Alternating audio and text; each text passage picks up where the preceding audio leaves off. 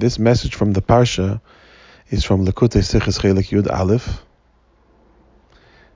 Parsha Shmois, Sicha number 1. One of the patterns that you find throughout Torah, especially in Chassidus, is that there is a mirror image when it comes to the relation between Hashem and us, and between us and Hashem. That how Hashem feels about us is how we feel about Him, and how we feel about Him is how He feels about us, and that it's never a one-way street. For example, before the Torah was given, Hashem's love for us was a natural love. The metaphor used to describe the love that Hashem had for the Yidden before Matan Torah is that of a parent and a child. There is nothing more natural than the love between a parent and a child. It's unquestionable, it's unconditional, and it's completely and 100% natural. And that is how Hashem felt about us before Matan Torah, prior to Matan Torah. It's how He describes us when He's taking us out of the slavery in Mitzrayim.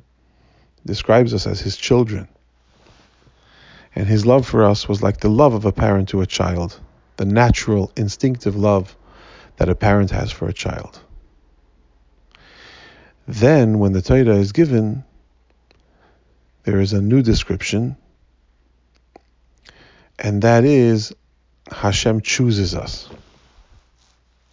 Hashem chose us,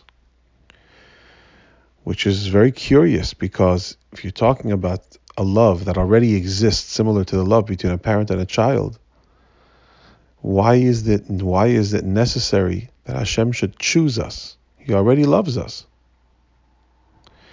And the same thing is in the reverse. Before Matan Torah, our love to Hashem was like the love of a child to a parent. Completely natural, completely unquestionable. And yet Matan Torah came and we chose Him. But why is there a need to choose Him? If we already love Him because He's our Father, then why is there a necessity for a bechira, for a choice? The answer that the Rebbe explains is that a love that arises out of one's nature is not truly the person himself loving. Rather, it's the person's nature. It is your nature to love your children. And so, you're following your nature and you love them.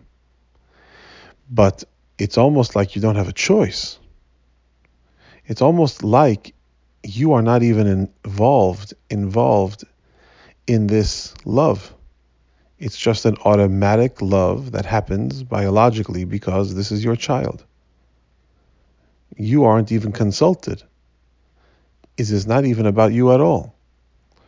And what kind of a love is it if you haven't decided to love? And the same thing is with a child to the parent. Yes, it's a native love, and it's automatic and it's unquestionable, but it's nothing that was ever decided. The child never decided to love the parent. It's just natural. But when there is a choice made, when a person makes a choice, then the love is coming from the person himself, the core of the person. And we're not talking about a choice based on preference, because a choice based on preference is not a choice at all. A person who has a preference or an inclination towards a certain subject is not making a choice to love that. The choice has already been made by his nature, which has caused his inclination or his preference for this or that. A real choice is when it does not follow a natural preference or a natural inclination, but rather it's a choice made by me, by the person. That choice can be traced back to the very core of the person. And thus a love that comes because of a decision to love, because of the choice made that Hashem chooses us, is a deeper love, even deeper than a natural love. And the same thing is in the reflection. When He loves us that way, then we love Him that way. We love Him with a love that is our choice, a conscious choice to love Him. And that is even deeper, comes from a place even deeper than the source of natural love. Because natural love comes from our nature, but a love based on Bechira comes from our core.